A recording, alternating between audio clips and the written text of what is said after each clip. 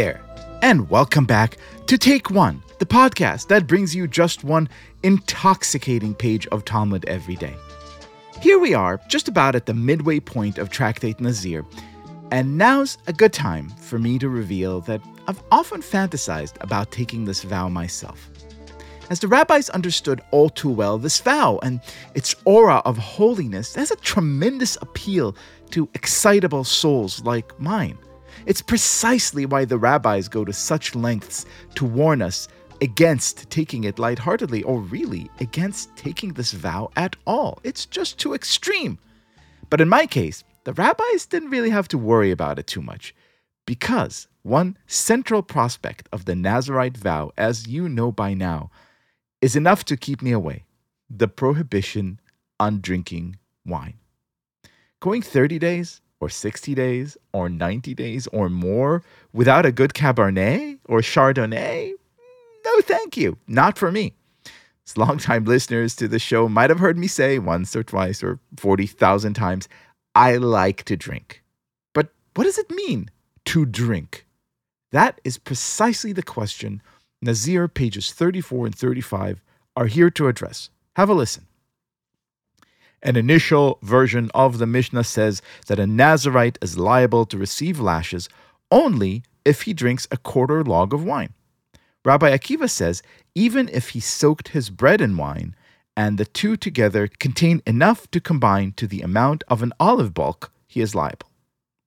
So, some rabbis say drinking means drinking a quarter log, which, if my sober calculations are correct, is about 2.5 fluid ounces, or just about half the gin I put in my martini every day at 5 o'clock.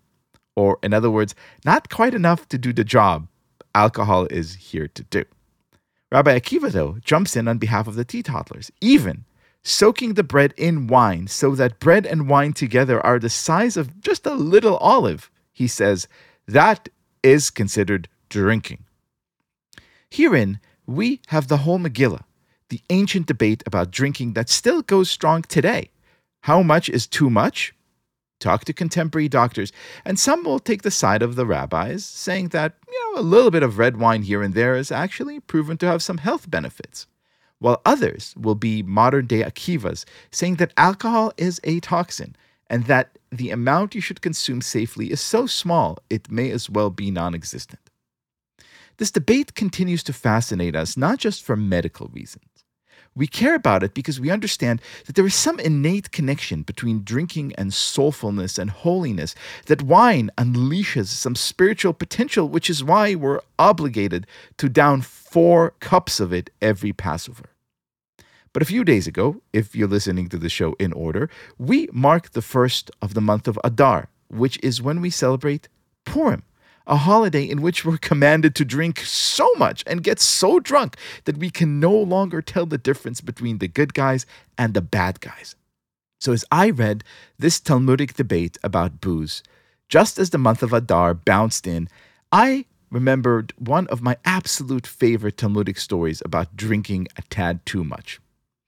It tells of Rabbah and Rabbi Zera, 2 of our greatest sages, who are celebrating Purim with a feast.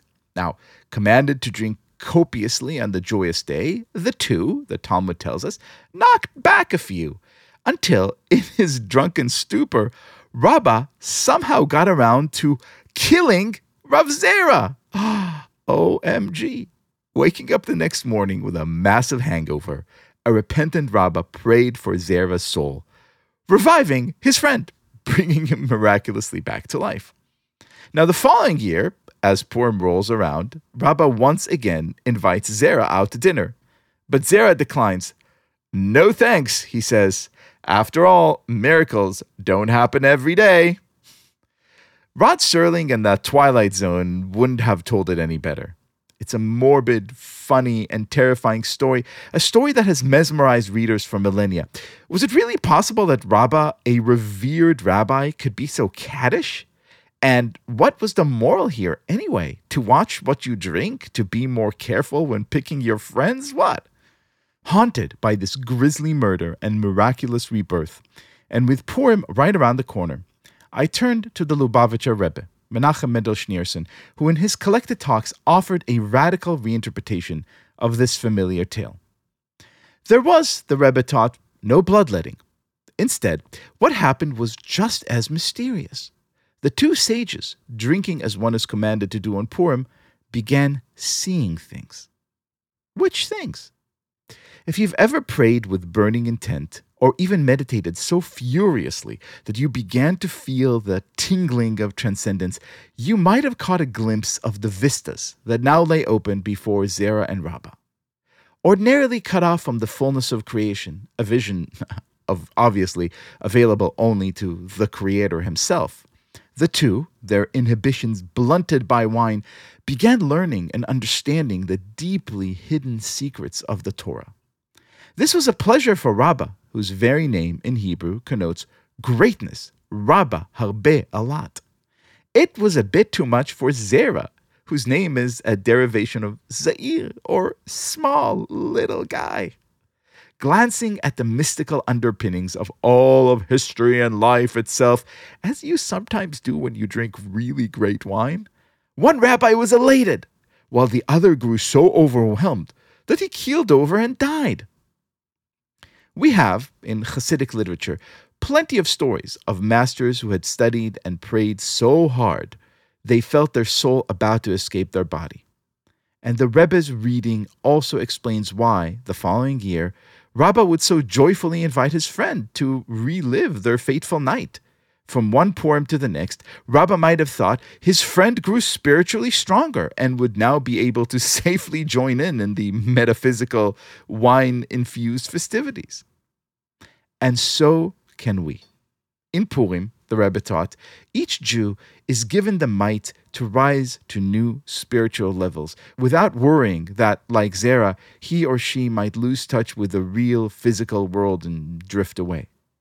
Our souls unlocked by merriment and a little bit of liquor, our hearts open and focused on the Megillah and the happy eternal story of Jewish belief and survival, we too can, for one day, achieve a new level of holiness, unreachable to our sober, secular, workaday selves.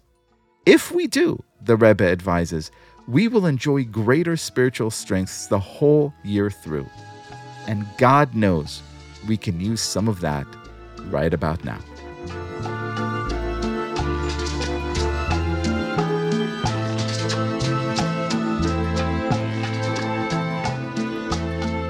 This has been Take One. If you enjoyed the show, and I hope that you do, please go rate and review us on Apple Podcasts or whatever platform you use to listen to podcasts. And get your Take One merch, t-shirts, mugs, and other great stuff at tabletstudios.com. Each week, we will be releasing new episodes Monday through Friday, covering the entire weekly portion of Daf Yomi. Take One is a Tablet Studios production. The show is hosted by me, Leah Leibowitz, and is produced and edited by Daron Ruskay, Quinn Waller, and Ellie Blyer. Our team also includes Stephanie Butnick, Josh Cross, Tanya Singer, Courtney Hazlett, Robert Scaramuccia, and Mark Oppenheimer. For more information, go to tabletmag.com/takeone or email us at takeone@tabletmag.com. You could find us on Twitter at TakeOne.Yomi or join our Facebook group by searching for Take One Podcast. I hope we have made your day a little more Talmudic.